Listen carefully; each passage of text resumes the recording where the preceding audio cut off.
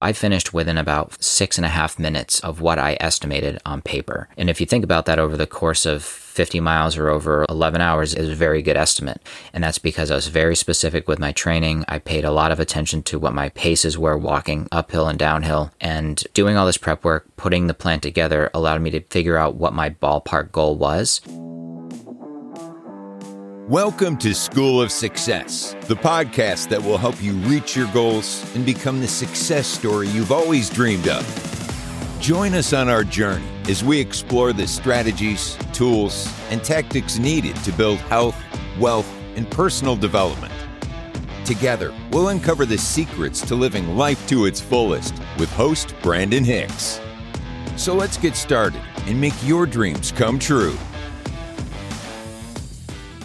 Welcome back to another episode of School of Success. Today, I wanted to share some of my lessons learned from running my first 50-mile ultramarathon. To date, my longest distance was a marathon at 26.2 miles, somewhere between 4 and 5 hours on my feet. This weekend, I ran 50 miles, and it took me 11 hours, so it was a big jump, and I wanted to share some of the things that I did to be able to accomplish this and make such a leap. So one of the first things I did was reaching out to other runners in my community that have ultra experience and asking them for advice, taking notes. I spent about 2 to 3 hours talking with other ultra marathoners who have done 50K, 50 mile, and even 100 mile races and learning what worked for them and compiling all of that. Another thing I did was researching books on ultra marathons and finding the highest recommended one, which was Training Essentials for Ultra Running by Jason Koop. That was a huge help. It went into a lot of the science of nutrition and recovery and tapering and gear and blister management, so many things there that I hadn't had to think about in marathon training that I could learn from, which was great. So I compiled all of those notes and I wanted to share my biggest takeaways from those resources and from my own experience running the 50-mile race. So the first one is training specificity. So you want to make sure that as you're getting closer to your race, your training is getting as specific to your event as possible. So for me, I was running a 50-mile trail race, so on trail,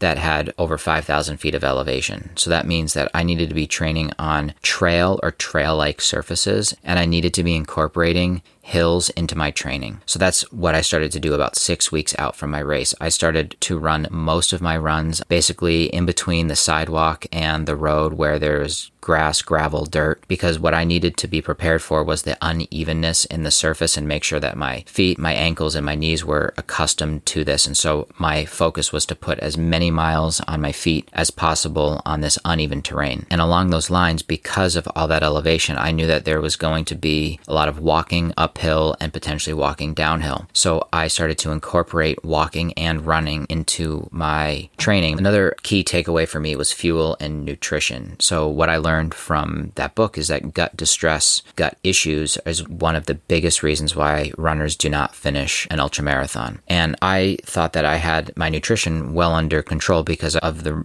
races that I've run before. I have not had any gut issues. I've learned what liquids to be taking, what gels or fuel to be taking, and at what time, and it's worked really well for me. But that was on a much shorter course and over a much shorter time period. And what I learned through reaching out to these mentors and also reading this book was that gut distress is the number one issue that people report why they DNF or do not finish a race. And so this can be mitigated by bringing food and trialing food in your training. So during your long runs, during your runs throughout the week, you want to be bringing foods that you think that you are going to use and you think that will work well for you in your race. You want foods that are going to be easily digestible, that you can easily carry with you, that if it's got a wrapper that you can easily tear open and have and then you can throw away. So you want to be thinking about all these things, but first and foremost, you need to be making sure that that food actually sits well with you when you're running. You're going to be running for 10 hours, 12 hours, possibly more depending on the race that you're running. And you want to make sure that once you consume that, if you go run a minute later, now that it's sloshing around in your stomach, that your stomach's not going to get upset by that. So bring bringing these foods with you on your run and actually having them throughout the week is really important. And it's also important to have a variety of food, because as you're running, you're going to crave different foods. I think one part of it is mentally, you probably would get sick of eating the same thing over and over again. But two, as your body is expending so much energy, it's burning through carbs and using electrolytes, and you're consuming a lot of liquids, your body is likely to physically crave certain things like salts or carbs, depending on what you might be deficient in. So having a mix of foods is very important as well. So for me, I ended up using Gatorade Endurance Formula, which is an engineered drink, and it has that optimal balance of carbs and electrolytes. So that's a great base for me. I've been using it in most of my marathons, and I know that that sits well with me. That was one of the foundational fuels for me in my race. The second one was maple syrup, which is something sweet. That, again, is something that I've used in all my marathons. It's worked really well for me, and it sits well with me, so that's great. But I knew that even at the end of marathons, those two I start to get sick of. The combination of the two is pretty sweet, and it started to get not appetizing for me towards the end of marathons. So I had a suspicion that that would happen for me within an ultra, especially running twice the distance. So I also looked to incorporate things like sweet potatoes that had salt on them. So I was getting a little bit of salt, a little bit of sweet there, and something that I had for breakfast every single day and I really enjoyed. So that was the next thing that I trialed and worked really well for me. I then looked at adding watermelon because it was something refreshing. It's something that I've had in previous training sessions with running with my running group, and it always sat well with me. And so I started to trial that as well, and that worked for me. And then lastly, I threw in some M&Ms, something sweet, something that I'd have available to me as a replacement to that maple syrup if I got sick of the maple syrup. But having that variety was really important because I did actually find that on lap 5, I really wanted sweet potatoes, but by lap 6, I was sick of having sweet potatoes and I wanted just watermelon. So having the options there was really key. The third key takeaway is thinking about like blisters and chafing. That can happen with the shirt that you're wearing or a lot with the shoes that you have on. Again, there's a lot of time on your feet. I think I had 95,000 steps. That's a lot of opportunity for wear within your feet. And I have experienced blisters on marathons before, and I thought that it would be a lot worse on an ultra, especially with the trail training. But one of the just very easy things to do, which I had never even thought of, was to use what's called Body Glide. It's basically like a lubricant that you can put wherever to reduce friction. And one of the recommendations from my mentor was to just put that on your toes, and that should really help. I did that and found that I had less blisters and less irritation on my feet in the 50-mile trail race than I had in most of my marathons. And so that was a huge help. That's probably something that I will look to incorporate into my marathon running as well. And then a fourth key takeaway was the mental strategies. And this is something that can be used within endurance races for sure, but also within business. So the first one is fear setting, this concept that I actually learned from Tim Ferriss's book, The 4-Hour Workweek. And this is where you are going to address the things that you're afraid of. So you want to list out all of the things that you're afraid of,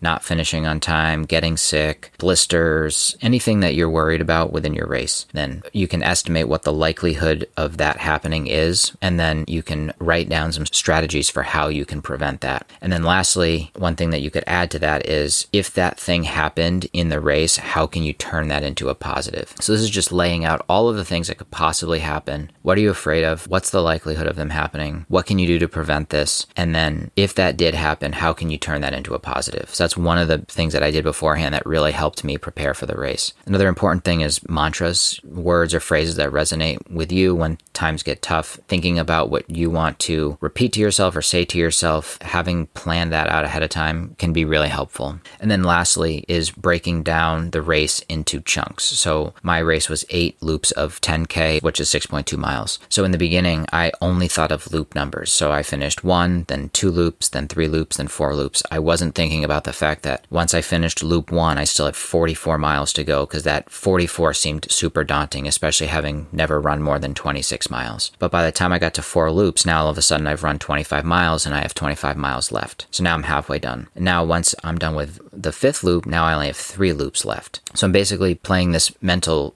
game with myself to help me through when I'm in this maybe low point within the race. But then I started realizing that thinking in loops started to actually feel daunting, because after 5 or 6 loops now, I really understood how long each loop took. So the thought of 2 more or 3 more loops actually was no longer helping me or serving me. So I started thinking of, well, it's only 18 miles left. I've done 32 miles so far, only 18 left, which 18 does still seem like a lot, but But in that moment, having already done 32, 18 didn't seem like that much. And especially because I've run a lot of 18-mile sessions in training, I could then go look back on those sessions previously and think, well, you've done 18 before, and then all of a sudden it was 16, and then 14, and then 12. The important thing here is to break down your race into bite-sized chunks that resonate well with you and seem overcomable to you, and avoid getting lost in, I've got 42 miles left. How am I going to do that? And that leads me into the last big lesson that I learned, which is to utilize this walk-run strategy. When I started running marathons, my thought was that I was going to run the full 26.2 miles straight. I wouldn't stop at all. I'm going to run through the water stops. I'm going to drink the water while I'm running. And I realized it's really not important to do. I had it in my mind that that's what I needed to do, and that was silly. But there are people that have utilized a walk-run strategy, and it serves them really well. And that strategy could be something like running for 7 minutes, walking for 3 minutes, running for 8 minutes, walking for 2 minutes. And there's a lot of benefits to that, but one of the big mental benefits is that you are now breaking down your race, whatever distance it is, into much smaller bite-sized chunks. And the second benefit is that you're allowing yourself time to recover in those 2 to 3 minutes that you've decided to walk. And that made a huge difference for me because, like I mentioned, it started to seem daunting to have 3 loops left, knowing that that was 18 miles and then 2 loops left. But what I started to focus on, and I was already implementing this walk-run strategy for the entire race, but it started to allow me to say, okay, you just need to run for the next 8 minutes. You can run for 8 minutes. And once you run for 8 minutes, now you get a 2-minute break and you get to walk. And so I started to just really focus on run for the next 8 minutes. And if I was checking my watch, I say, it's only 3 more minutes, 2 more minutes. And once I finally got to that point, then I could walk. And that served me really well on this race, again, because it was breaking down that huge goal of this 50 miles down into these much smaller bite-sized chunks that then seemed much more manageable for me to overcome. I would say that was the strategy that really helped me the most mentally in being able to accomplish this 50-mile ultramarathon. So overall, the race went really well. My A goal was to finish under 11 hours. My B goal was just to finish. I had come up with 11 hours by basically breaking down the course, looking at the elevation profile, where I thought I would walk and run based off of how steep each section was. And because I was so specific in my training, I knew what my pace walking uphill was, what my pace walking downhill was, and I was able to use that to estimate that I would finish this race in 11 hours and 6 minutes. That was my estimate. And I ended up finishing the race in 10 hours, 59 minutes, and something like 30 seconds. So I finished within about 6.5 minutes of what I estimated on paper. And if you think about that over the course of